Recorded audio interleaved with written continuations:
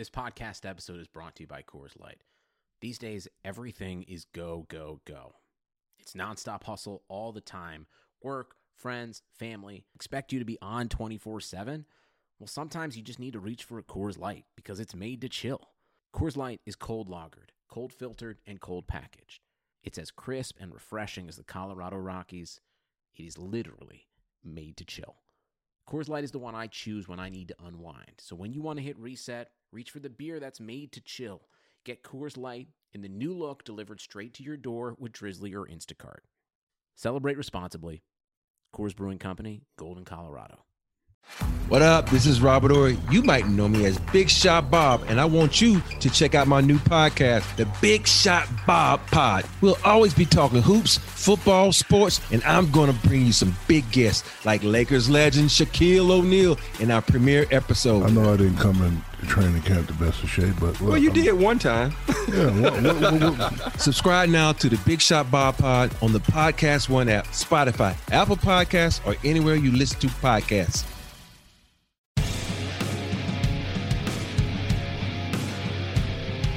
The Madhouse Chicago Hockey Podcast is brought to you by Triple Threat Sports, Marishka's in Crest Hill, Chuck's Southern Comforts Cafe, and by The Barrel Club in Oak Lawn. Here are your hosts, NBC Chicago's James Naveau and 670 The Score's hockey guy, Jay Zawoski. Let's drop the puck. Welcome in, my friends, to the first ever live edition of the Madhouse Chicago Hockey Podcast. My name is James Naveau from NBC5 Chicago, and this, right next to me, is the one and only pride and joy of Homewood, Illinois, Jay Zawoski of 670 The Score and the Locked On Blackhawks podcast. Jay, we are coming to the good people of the podcast world tonight after yet another disappointing effort by the Blackhawks. Yeah. They lose to the St. Louis Blues. We have a lot of sad people in the bar tonight. They're all drowning their sorrows with delicious whiskeys and beers. And, what else is there to say other than that was just another really disappointing effort and another missed opportunity that they could have gotten points against a really good divisional opponent? Well, we should tell people, first of all, where we are. We're at the Barrel Club in Oak Lawn, our newest sponsor. We are happy to be here for the first time ever. We had a great turnout. Let's make some noise so people know that you guys are here. Yeah, thank you guys so much for showing up. We really do appreciate the support. We are overwhelmed. We say this all the time on the podcast. We're overwhelmed by the support, but especially when you guys show up and come out to these events, it really means a lot to me. And James, it does feel like, though, every time we have an event, the Hawks get their asses kicked. We probably should stop doing it. Yes, we should probably stop doing it. And tonight the Barrel Club had 88-cent beers, 312s, and Bud Lights, and 88-cent appetizers in honor of Patrick Kane. And the Hawks lose 4-0, and the 15-game point streak is over. So we need to find a new promotion. Maybe Aaron Rodgers in the playoffs, 12-cent appetizers, and maybe break his streak or his leg. CJ, you always go to these bad karma places. I do. Don't do that. It's true, I do. But let's get to tonight's game. That's the most important thing. By the way, Barrel Club, 4910 West 111th Street in Oak Lawn. We'll tell you all about them later. But a trust me, fantastic place. You heard me wax poetic about one of our sponsors a few weeks ago. I got a food story from this evening that will definitely end up making the cut for that ad read. Yes, as did I. So you'll be hearing about that. But let's get to the game. Blues win 4-0. And it's one of these games, again, where we say, oh, overall they didn't play so bad and they just weren't getting the bounces. And, they hit the post a couple times and just the bounces didn't go their way.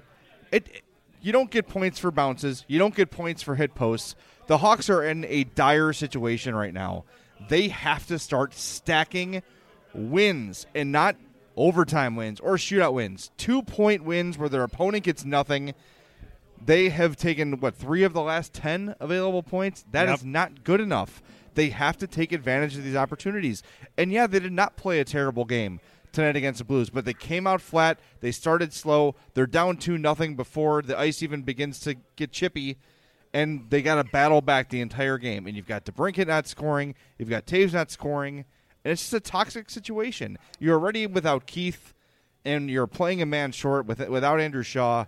it was just another... We can get into that, by the way. Yeah, well, it's just another example of these missed opportunity nights. The Blues, they're a really good team, but I thought the Hawks had a chance. I thought they matched up decently against the Blues. You know, the Blues are a defensive-minded team. The Hawks could have pushed some pressure on them. Yep. But no, and it was too little too late, as it's been far too often this season. The Blues are not one of those high-energy teams like the Colorado Avalanche are. This isn't one of those games where your skill set ends up getting outplayed by the team that you're playing. Right. This wasn't going to be one of those instances. This was an instance where the Blackhawks had an opportunity to kind of take it to the Blues and to kind of dictate the pace of this game, and they did it somewhat. Right. They did outshoot them pretty well in the second period before kind of a late surge by the Blues. But outside of those moments of this game, it never really felt like the Blackhawks were in any sort of position to really make any type of a comeback here, did it? I never got the sense tonight. After the Blackhawks went down 2-0,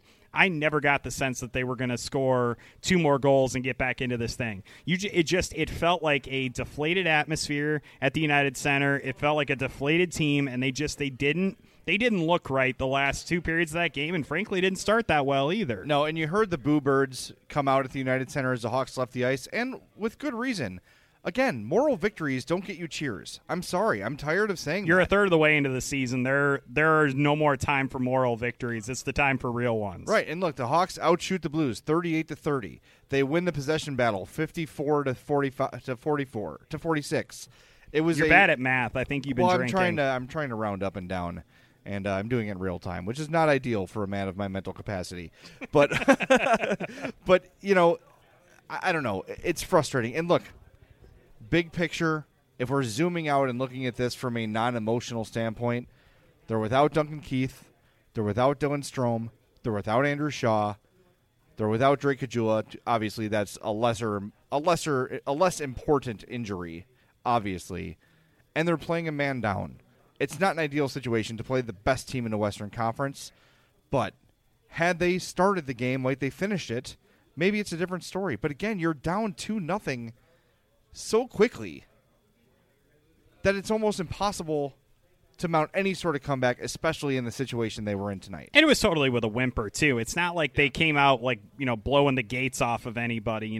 They came out and they looked sluggish, and the Blues took immediate advantage. They scored 2 goals, and the Blackhawks just never looked like they were able to counter that. Ever. No. They didn't have a whole lot of high danger chances. I think I told you during the game there were maybe only 1 or 2 players that I legitimately looked at as having a good game tonight for the Blackhawks, and that's just not acceptable when, again, like you said earlier, they're playing a man short. You need more guys to step up than that. You need your Canes, you need your Taveses, you need your DeBrincats to step up in situations like that, and none of them did. The only guy that was on the ice tonight that looked like he was consistently performing at a high level was Brandon Saad. To me, that was it. Corey Crawford had kind of a decent game, as the goaltenders for the Blackhawks have for the most part tonight, at the last few weeks here. But outside of that, it was basically Brandon Saad and then nobody else. It was another one of those instances where it's too few guys contributing, and it's the guys that you need to contribute that are probably detracting from the effort the most. I really do. We mentioned this to our listeners that are here at the Barrel Club. Jonathan Taves and Alex DeBrincat have combined for 3 5-on-5 goals this season. Yep. Is there a universe in which the Blackhawks are a playoff team when that is the case? And the answer, obviously, is an unequivocal no. No, and the guys you mentioned that should be stepping up and taking the next step to make this team better when they're in the situation they're in. Patrick Kane, another solid game. 6 shots on goal. 5 shots of his were blocked, 2 more missed. That's a really solid output. That is a lot of attempts. I will give him that. Yes, Brandon Saad had 5 shots on goal, but then Jonathan Taves, 3 shots on goal. Alex DeBrincat, 2 shots on goal. That's not good enough. These are the guys you count on to carry the team when things are not going well. And when they don't show up and when they're not dictating. Look, $10.5 million for Jonathan Taves. And God bless him. He'll go down as one of the best Blackhawks in the history of the franchise. He will definitely be the most decorated Blackhawk in the history of the franchise with 3 Stanley Cups, a Conn Smythe, Selke trophies, up the yin-yang, all that stuff. But right now, he's not doing enough. And I don't know if it's a Jeremy Cowton thing. I don't know if he doesn't love the coach. But whatever it is, it's not acceptable. He must be better. He has to be better. He has to be a factor in every single game, every single night. And I would say this season, maybe 30% of the games you say Jonathan Toews played really well. Yeah. That's not damn good enough. It's just not. And it's also a thing where he used to, if he was having a bad offensive game, he would do things defensively that would really make you turn around and take notice. Is he really doing that anymore? No. It doesn't feel like he is. I mean, he's still maybe slightly above average defensively. That's definitely not good enough when you're not scoring. No. You can't just be slightly above average as a defender. You have to have a plus skill in those situations, and Toews just hasn't shown it this season. I still obviously never going to write the guy off, especially after what we saw from him last season. But I think that eventually he's got to get back into it. He's got to be able to score. He's got to be able to contribute on defense. And frankly, he's not doing enough of either one of those things right now. Absolutely right. I want to tell you guys about our sponsors at Triple Threat Sports. For all your team outfitting needs and your corporate outfitting needs, if you've got a company you run, you need some polos for a conference, or you have a bowling team in the Park District and you need outfitting, hit up our friend Chris Hubble at Triple Threat Sports, 708-478-6090, triplethreatsports.com. If you can wear it, they can make it. Jonathan Toews, 45% on faceoffs tonight. Just -1. Took a penalty. These are not the things you want your most important and most valuable player to be doing. And that's what Toews should be. Yes, Patrick Kane's going to put up the huge numbers, but Toews is going to be the guy, like you said. You should be able to rely on him to, even if he's not scoring, even if he's going through an offensive slump, which he's kind of been doing all season, you could at least depend on the two-way play. It hasn't been the case this year. And look, they're as good as their best players are. Patrick Kane, despite his efforts to do so, cannot do this alone. And aside from him and Brandon Saad, every other forward on the roster, every other player on the roster, quite frankly, you could count as a questionable effort more often than not. You're not liking what you're seeing from Zach Smith? I mean, fine. He's been better lately, and he deserves some credit for that, but he's a fourth-line guy. That's not – no. Don't fall into this trap, man. Zach Smith has not been good. He scored a goal and had an assist over the last little bit. Wow. So he's been more impactful than he's been. But look, if that's the guy we're talking about. No, you're absolutely right. I want to point out that there are guys in the supporting cast that eventually you're paying them enough money, they need to also be doing something right. He's not playing with enough physical edge. He's not contributing scoring wise. Again, you have to have a plus skill at some point, and he's not one of those guys. I mean, you go down the list, like you said, Andrew Shaw, yeah, he's had some moments where he's been good this season. He's also committing a lot of very dumb penalties, and now he's hurt. He needs to be a lot smarter than what he has been, and I know that's asking for a lot from Andrew Shaw because his game is to, get under guys' skin and to kind of mess things up. He needs to do more than that for the Blackhawks. He needs to be a top six forward, and he really hasn't been that, at least in my estimation this season. Then you have other guys like Dylan Strome, who had a good stretch after we kind of called him out. He's kind of come back to earth, and obviously we'll see what he is after he comes back from his injury. But you go up and down this lineup, and it's just a bunch of guys who are not contributing at all, offensively or defensively. And that's not great. We could literally just sit here all night and call guys out. But yeah, I think people at the Barrel Club would eventually get bored with us. They probably are already. But no, it's just very frustrating, and it leaves us sort of asking ourselves, what can change? What is a possible change the Hawks can make? And we talked about it in the intermissions with the people here at the Barrel Club. Do the players believe in Jeremy Cowton enough to buy into what he's teaching? I think the answer to that is no. I think that was answered a month ago, and I don't know. Does he make it through the year? Now with all this Marc Crawford stuff, which we're going to get to, that sort of takes an opportunity away, at least temporarily, for the Hawks to make the easy move to just fire Cowton and move Crawford up for the remainder of the year. I just don't know what more they can do right now to make the team better. Call up Adam Boquist. We had a listener in the audience. Mike asked what would be the first thing you would do if you were GM for a day. I'd call up Adam Boquist. But who would you get rid of on the defense Cuckoo. then? Thank you. Gone. What does he do? What is the point? I don't understand. He has a lot of consonants in his name. Fine. He's a guy that can come and play bottom pair minutes acceptably. Okay, those guys are a dime a dozen. Yeah. You can find those no problem. You've got Dennis Gilbert in the minors who can do the exact same thing.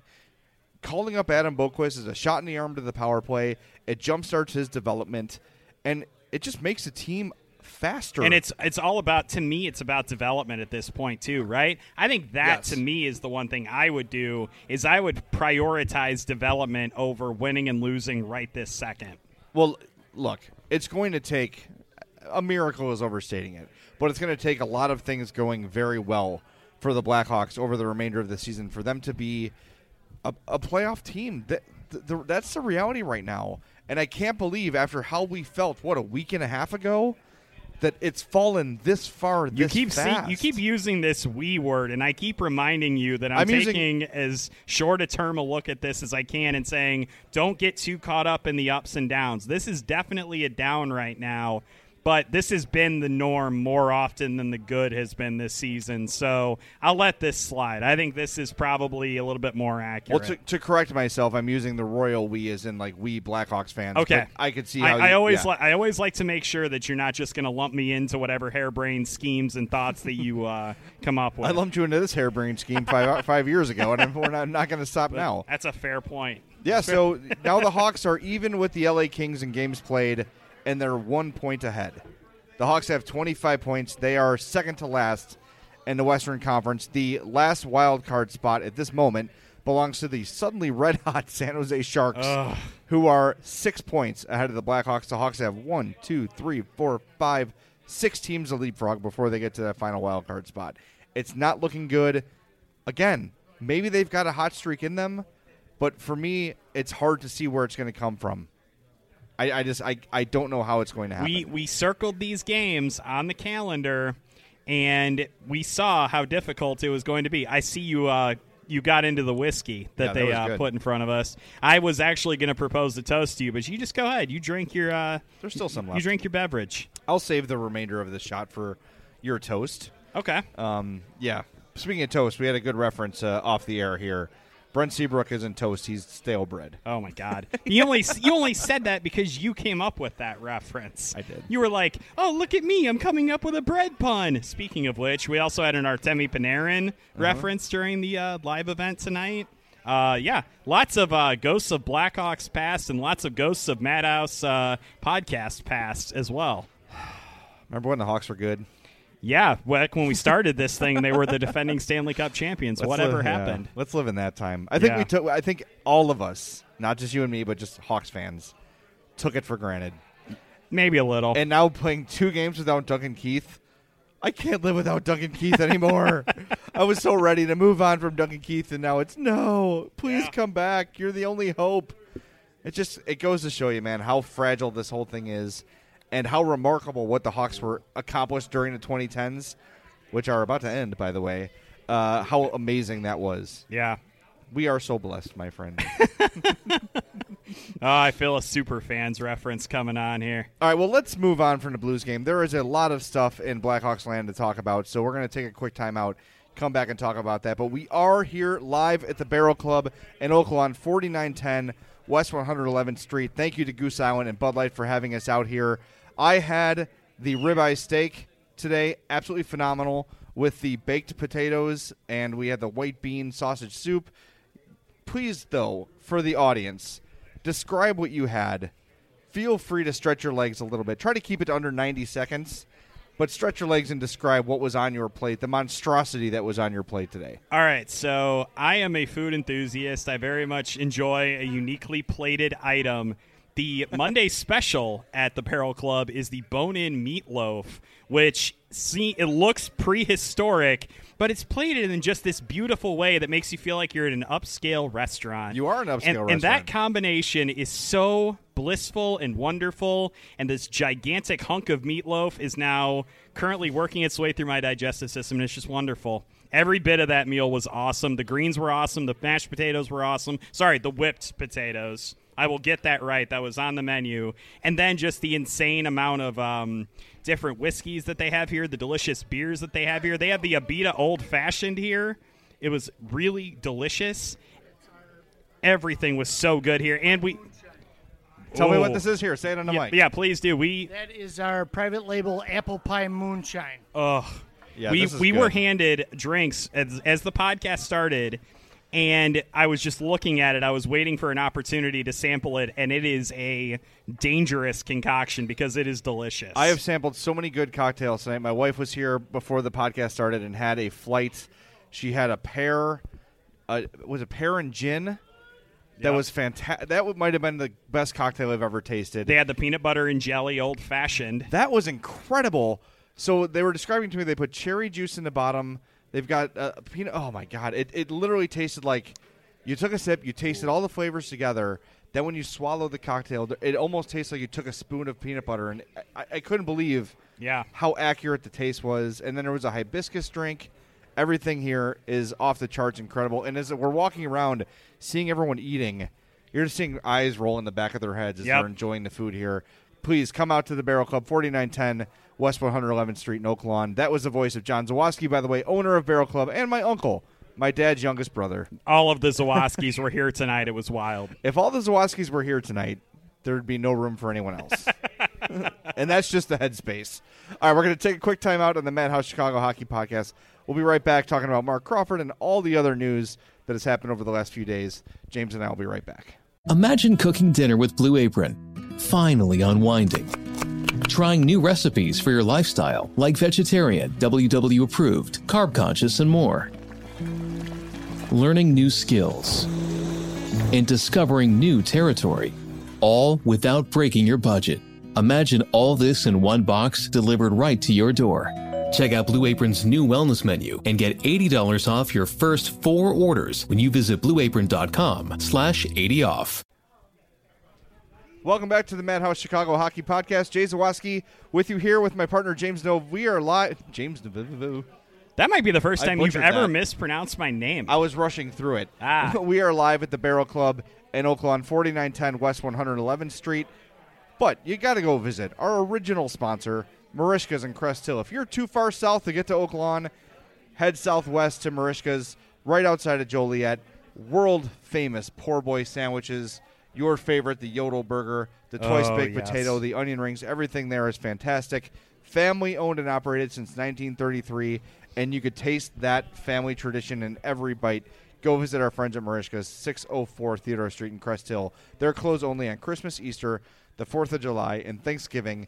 Let's get to the Marc Crawford thing real quick. I'm still not overly confident in my own personal research on this thing to really take a hard stand one way or the other. Yeah. I'm glad the Hawks are handling it the way they are. Agreed. They heard some news. Let's tell okay, people but the I was story. going to say, please explain for those who may not know what the news was. Okay, so in the wake of the Calgary Bill Peters situation and some of the stories that have come out over the last little bit about Mike Babcock, Sean Avery came out on Sunday and said that in his time in Colorado under Marc Crawford kicked him.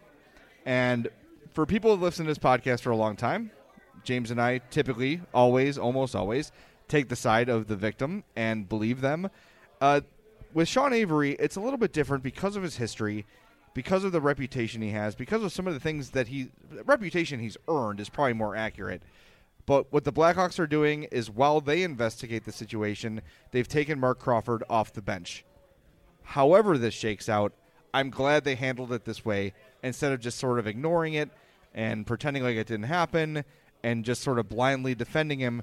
They're doing their due diligence. They're trying to find out exactly what happened, and when they do, they'll make a decision. I'm pleased with the way the Blackhawks are handling this one. Well, I brought it up when the Akeem Alug stuff happened that I thought this was a really good opportunity for NHL franchises and hockey in general to kind of take a good, long, hard look in the mirror and kind of evaluate the practices that could potentially bring up this type of hazing, this type of abuse, and really try to root out the cause of those problems and to get rid of them. And I do think that anything like this, casting light on it is always going to be a good thing. I'm not going to get into like whether or not Sean Avery is a trustworthy guy. Obviously, everybody does know his reputation in NHL and hockey circles, but I think all allegations like this do need to absolutely be 100% thoroughly investigated and vetted, and I'm really glad that the Blackhawks did take a proactive stance on this, and they are looking into it, and I do think it's appropriate that Marc Crawford is not on the bench, and I'm hoping that there's a relatively fast resolution to this one way or the other, and we can kind of find out the truth about what happened with that situation. Well, and we know, like, John McDonough is a guy who, behind the friendly demeanor and the businessman smile, is a cutthroat front office guy. And he is going to turn over every stone. The Hawks do not want something bad on their, I don't know what the word I'm trying to say is, on their conscience, I guess. It's one thing when it's a star player, right? Gee, I wonder who you're talking about. And Patrick Kane was seemingly exonerated from that situation, so fine.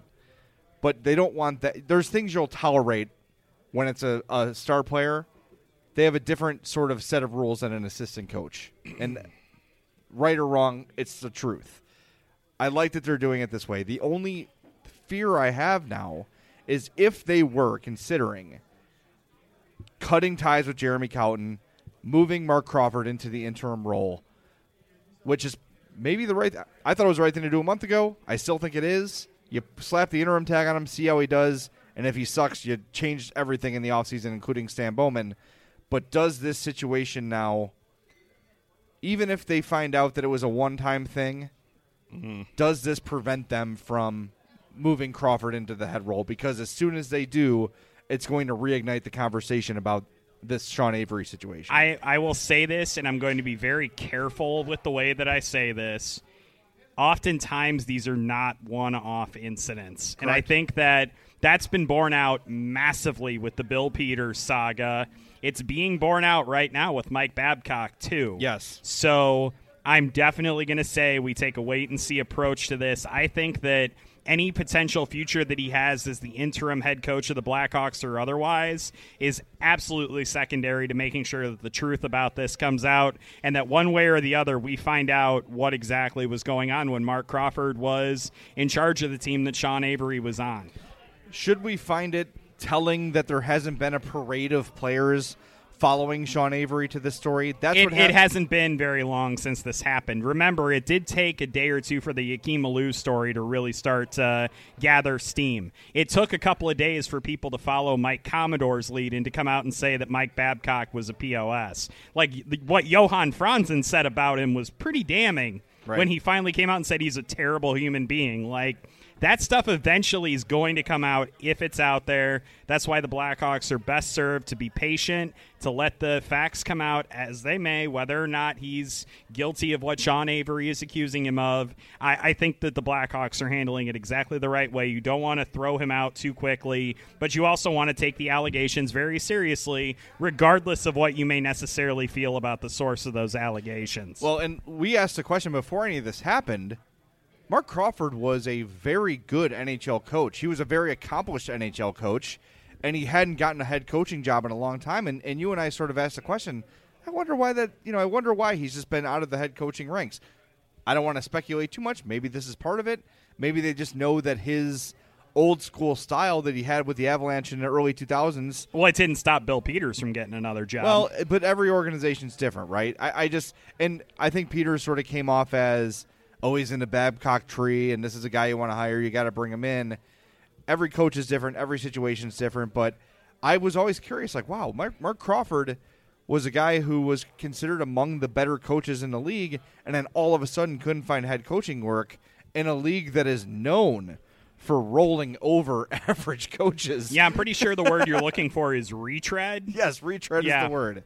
Absolutely. So why couldn't Marc Crawford get the job? Maybe this is a window to that, but I think we're sort of jumping to conclusions we don't need to here. No, again, let the facts play out, whatever they may, and the Blackhawks can afford to be patient with this, and I don't think that the potential of Marc Crawford taking over on an interim basis from Jeremy Colleton if Stan Bowman decides to move on, I don't think that should play into it at all. Well, we'll see. It's going to be interesting. I wonder how long this is going to take. I wonder how long they're willing to just have this kind of on the back burner on people's minds. I wonder how quickly this investigation will go. Well, I guess we'll see. At least we have a good on-ice product to watch. Oh, wait. No, we don't. But, all right, so part of the reason for sure. This is why I'm glad I don't have a mic stand and you do, because I can be very emotive with my microphone and, like, put it down and put my, palm to my face kind of thing. That is why I bought one of these. I bought you one of these, didn't I? Yeah, I have it at home. Yeah, you didn't tell me to bring it. Well, I figure... Never mind. Anyway, that's why I got it, always though. blame me, dude. That's why I got it, because I don't want to bang it down or, I think it adds something to the podcast when you do. I caught myself doing that too many times. I'm like, you know what? I should definitely get a mic stand. So I did. Part of the reason the Hawks pro were... Jay Zawoski over here. Well, that's kind of my job. But part of the reason the Hawks got destroyed tonight on the scoreboard, they're playing without Duncan Keith. They're playing without Andrew Shaw. They're playing without Dylan Strome. When Keith went down, they called up Ian McCoshen, which to me was a little bit puzzling. It was interesting. With Adam Boquist there. Okay. Sorry. I'm making a note of this, and we'll get back to it. Okay. With Adam Boquist there and available in Rockford, kind of curious as to why Boquist wasn't the guy called up. What it tells me is that they probably don't feel like Duncan Keith's injury is that serious, that he's not going to miss that much time. Because if they feel he's going to miss a bunch of games, 3, 4, 5, aren't they better off with Adam Boquist playing than with Ian McCoshen sitting on the bench, which means Slater Cuckoo is in the lineup? The fact that he's not up, Boquist, to me is a good sign. Now, if he doesn't play Thursday and he doesn't play this weekend, I'm going to reevaluate my assessment of this. But for now, it could be a bit of a silver lining to the Duncan Keith thing, because we saw they are not nearly as good as they could be with him on the ice. He is still, even though he's lost 2-3 steps, he's still their most complete defenseman, offense and defense. Yes, Connor Murphy's the best defender, but Keith's the guy that can do power play, penalty kill, still has above average speed. He's their best all-around defender, and they clearly missed him tonight and Saturday against Colorado. I was going to bring up the fact that they probably don't think Duncan Keith's injury is that serious, and that's why Boquist didn't come up, because I think when they call him back up, I think it is probably going to be for the longer term, like probably at the trade deadline, if they move a guy like Gustafsson, or if they finally decide, you know what, Slater Cuckoo, you're not working out, I think we're going to get rid of you. I think that probably will be when you see him. I also don't think there's any harm in bringing up, like, the occasional guy from Rockford just to kind of see what he has. Like, to see how his game looks at the NHL level, whether it's with McCoshen or with Dennis Gilbert or any of those guys. I don't think there's any harm in that. And, I think that this illustrates the need for the Blackhawks to maybe start to think about transitioning from a wins and loss perspective in the here and now, and instead move to a potential development mentality. And, when you look at the standings, that's not a bad idea for them to potentially do. Well, here's the problem, though, and I'm fully on board with that. Do it. If you want to flat-out rebuild, I'm ready. It just means we're going to have to pay more attention to the Ice Hogs and to the junior hockey ranks. I just don't know if you're going to call up, Dennis Gilbert or Ian McCoshen or even Adam Boquist. I know the people listening to this are going to shout out several names right now, but who are they realistically going to sit? They're not going to bench Brent Seabrook. They're not going to bench Oli Mata. They're not going to bench Calvin DeHaan. They can't bench Connor Murphy. Gustafsson's the answer, but are they better off waiting till the trade deadline when some team is panicked, looking to add something that day, and they grossly overpay for Gustafsson's services? I don't know. I don't know what the answer is, but right now, I would love to do that. I'd love to see Gilbert and Boquist up here every night. I just don't know where the spot is for them. Yeah.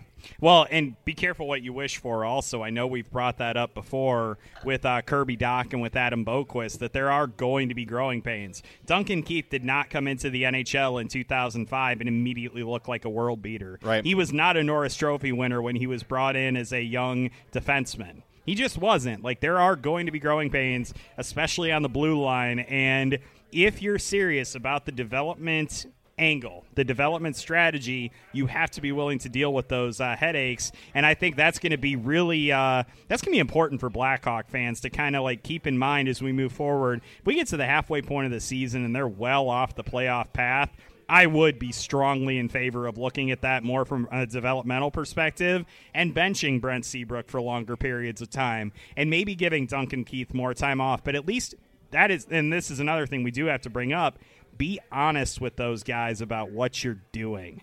Like the big thing with Brent Seabrook. Start being honest with them. The big thing with Brent Seabrook when they benched him and made him a healthy scratch is that the players made it seem like they were not told about what Jeremy Colliton was thinking with that move. And I know they're players. They need to do what the coach tells them. We've had that discussion before. Mm-hmm. But you also do kind of owe it to them as veterans to at least level with them and be honest with them. And I think they may not like it, but I think a guy like Brent Seabrook would probably appreciate that honesty. I can't speak for everybody on the roster when I say that, but I think at least with him, if you were honest with him and you go, look, I'm going to give you this weekend off. We want to give Dennis Gilbert or Ian McCoshen or whoever this look. I think Brent Seabrook would be okay with it. Well, and you could even spin it like, we're going to save you for the playoffs. And then just run away. Well, I don't think he's an idiot. I know. But, something that just sort of came to my mind as you were talking about if they fall way out of it, you could potentially trade some dudes. Calvin DeHaan, Oli Mata, I know you just brought these guys into the organization, but you can flip that around real quick. You could trade those guys for picks or maybe like sort of mid-tier prospects. Yeah, they're not making that much. That's definitely doable. How about 26-year-old Connor Murphy makes $3.85 million for this season and the 2 seasons after? Get Nick Jalmerson back. I really like Connor Murphy, and I don't think Hawks fans give him enough credit for the defenseman he is. But he's probably their most valuable defender right now. That is a cheap-ass cap hit for that kind of a player. A contender adding Connor Murphy at the deadline would be a huge move, and they could probably get something decent for him. That's something I would consider. And again, I would hate to lose him, but if we're in the situation of rebuild, develop, get Gilbert up here, have Ian Mitchell here from day one next season, have Adam Boquist here ASAP, and start doing it. You can move out some of those mid-salary, those $4-3 million contracts, I think fairly easily. And again, we talk about Gustafsson and the trade value. He only makes $1.2 million. And yes, it's a rental, but some team's going to look at those numbers on paper from last year and not watch the game film closely enough and say, this guy's a steal. Just remember, some dope team gave up a first-round pick for Andrew Ladd. Why are you the way you are? Really, you just have to do it all the time. You just always have to do it all the time. Hey, at least I didn't bring up that other guy they traded away for nothing. You just did, and you did earlier. Don't pretend like the world does not begin existing when I hit record. You said Tavon's name at least twice tonight to me. We can pretend that it does. This is like the new thing with my friends, is everybody knows I hate possums. So now all my friends are sending me wait. Why do you hate possums? Because they're horrible. They're not. They're the spawn of Satan. They are not. They are the only American marsupial. I don't care. They are adorable, and you need to shush. It doesn't matter. If they shat rainbows, I wouldn't care. It's a possum, and it's ugly, and I hate them. I don't say that about you. Well, you don't hate me. The rest of it's true, but you don't hate me. Anyway.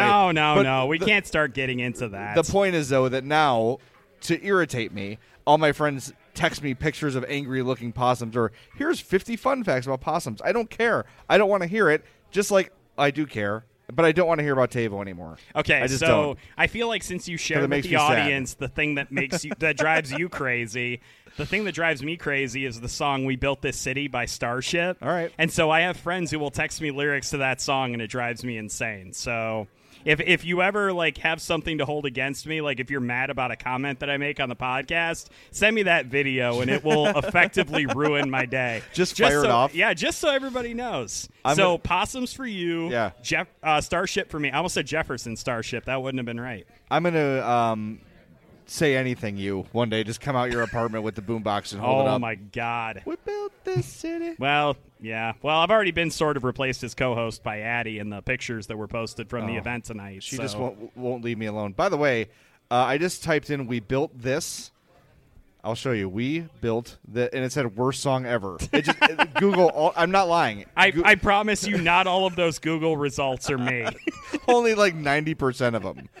Oh my God! Yeah, dude. Back to tonight's game. This was a really rough one, and it's left us talking about things that drive us insane. It's like we're still looking to feel things. It's too early in the season for us to get to possums and Starship. We're such nihilists, man. It's true. All right. With that, why don't we turn it over to our emailer of the show that's actually coming from the crowd tonight. It's time for the crowd question of the show. Email the guys at madhousepod@gmail.com or follow them on Twitter @madhousepod. And this is my friend Garrett, a loyal listener to the show, came all the way from Indianapolis, Indiana for this event tonight. So if you're up there in north side of Chicago or in the western burbs and you didn't make it out here, what's your excuse? Yeah. Garrett drove all the way from Indianapolis. Show the loyalty that he does. Yeah, jerks. Anyway, now that I've put all that pressure on you, buddy, here, why don't you ask us a question? So when Coach Q was here, he couldn't get Taves and Kane to play for a full 60 minutes. He could only get them to play for about 40 minutes during the regular season, and they respected him. They clearly don't seem to respect Jeremy Colliton, so what's the solution? A new coach probably won't have that solution as well, so what would you say that they need to do about that other than get rid of Taves and Kane, which they can't do? That's a good question. I think that if they want to get rid of Kane, they could. We sort of discussed this off the air, too, and this is a bigger topic for another day. We'll probably save an entire podcast for that. I sort of disagree with you on the first little bit. I think Taves always tries his hardest. I really believe that. Patrick Kane has, throughout his whole career, cheated offensively, trying to, and it's fine. It's worked out very, very well for Patrick Kane. He's a star player. That's kind of what they do sometimes. Yeah, they'll do that from time to time. Why did I lose your mic all of a sudden, James? I don't know what happened there. I think it was Garrett's fault. There we go. But here's the thing with Quenneville, and if you heard Duncan Keith's interview on Spit and Chicklets, he talked about it. The day Quenneville came in as head coach, there was an immediate presence to him where he had accomplished things in his career. Players knew who he was. They knew his credentials. They knew that he was a capable head coach. So before they played a game, they respected Joel Quenneville, and they knew that that move signaled from management, from the GM, everyone, that it was time to get serious and take the next level step as an organization. And it worked. They won 3 damn Stanley Cups with Joel Quenneville. Jeremy Colliton, whether you love him or hate him, was put in a very difficult situation. He has to replace a legend who's won 3 championships, a guy that the city beloves. Look, you and I were very critical of Joel Quenneville towards the end. We still love the guy for everything he's brought to the city, for everything the success he's brought us indirectly. Joel Quenneville is one of the greatest coaches in the history of the city. That can't be denied. But Jeremy Colliton comes in and has to replace that guy, coaching players that are older than him. That's a really hard situation, and he had to earn their respect. That is very difficult. He did not come in with the plug-in respect that Joel Quenneville did. And I think he started to earn the trust a little bit last season when they had some success after that initial tailspin. But the way this season started, strategy-wise, communication-wise, he lost a lot of the players and a lot of the important players, and I'm starting to feel like he's not going to be able to win them back. Yeah, and I think that's something that came up when we were discussing the strategy change at midseason when they had, or not midseason, but after the first probably quarter of the year, after going into the Vancouver game, where it was like, look, either change back to what you were doing that was working or get lost. Right. That probably had a two-way effect where, yeah, the players were happy to go back to the system that was working. They were tired of losing. They didn't enjoy it, obviously. So that was great, but then it also signaled to them that ownership and management and whatever has that kind of power over their head coach. Why on earth would you respect that guy? That's the thing. How do you get respect back from your players after you've been neutered by the front office? Yeah. And that's why they should have just fired his ass. But I also will say, however, the players, yeah, it's hard to replace them. It's hard to get rid of those contracts that you have. And, yes, you should take into account the players' feelings on the topic. But at the same time, at the end of the day, you're an NHL hockey player. Have some pride in your work. I know the system may not be perfect, but try to embrace at least what you can in the system, because what fun is it to go through an entire season, a third in a row, let's point out. They risk missing the playoffs for the 3rd straight year, and after winning 3 cups in 6 years, you say you're going to miss the playoffs in the NHL where over half the teams make it? That's not good enough. You got to have more pride in yourself than that, and that ultimately falls on those players rather than just like, oh, they need to be motivated by a coach. It's also important to remember that a lot of these players that are irritated with Colleton right now are some of the vocal ones that want to Q gone. So you've earned. This is what you wanted. This is what careful what you wish for. Absolutely right. The grass is always greener on the other side. Thanks for the great question. The question of the show is brought to you by our friends at Chuck's Southern Comforts Cafe with locations in Burbank and Darien. Visit chuckscafe.com. We talk about Chuck's all the time. The barbecue, the Mexican, the Cajun, the burgers, the wings, everything at Chuck's is absolutely phenomenal. The Saturday special, the Coach Anita Pabil, is my favorite. They've got great jambalaya and the cobbler. You've got to save room for the cobbler when you go to Chuck's. So hit them up, chuckscafe.com. Burbank and Darien. That's going to do it for this edition of the Madhouse Chicago Hockey Podcast. We want to send special thanks to the Barrel Club for hosting us this evening. Thank you to John Zawoski and John Wilson Zawoski very much for having us out here. Thanks to Bud Light and to Goose Island for supplying the beer specials. We had 88-cent apps, 88-cent 312 and Bud Light drafts. Couldn't have done it without them. They also gave us a ton of swag. So thank you to them. Thanks to the Barrel Club. And to our other sponsors, Triple Threat Sports. For all your team outfitting needs, call Chris, 708-478-6090.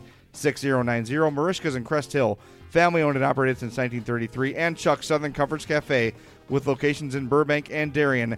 Visit chuckscafe.com. I also want to send a special shout out to TJ Lynch, our biggest fan in Portland, Oregon. TJ, met your dad tonight. Thank you so much for listening. We appreciate the support, and your dad's got something real special for you when you come home. Thanks for listening to the Madhouse Chicago Hockey Podcast. For my partner, James Zambo, I'm Jay Zawoski. We'll talk to you later this week on the Madhouse Chicago Hockey Podcast.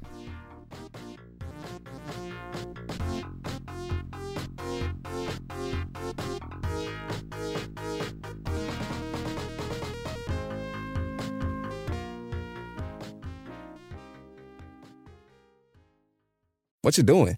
Designing my new 2021 Nissan Kicks online in the Kicks Color Studio. I give each a special name. This one's electric blue, orange, red, white. I call it the Gumball Machine. You think it's me? I feel like you're more of a red velvet guy. Limitless possibilities. With over 100 million available color combinations and Bose Personal Plus system in the boldly new 2021 Nissan Kicks. Bose is a registered trademark of the Bose Corporation. Color combinations include interior and exterior colors. Customization is an available feature subject to availability at participating Nissan dealers. See dealer for details.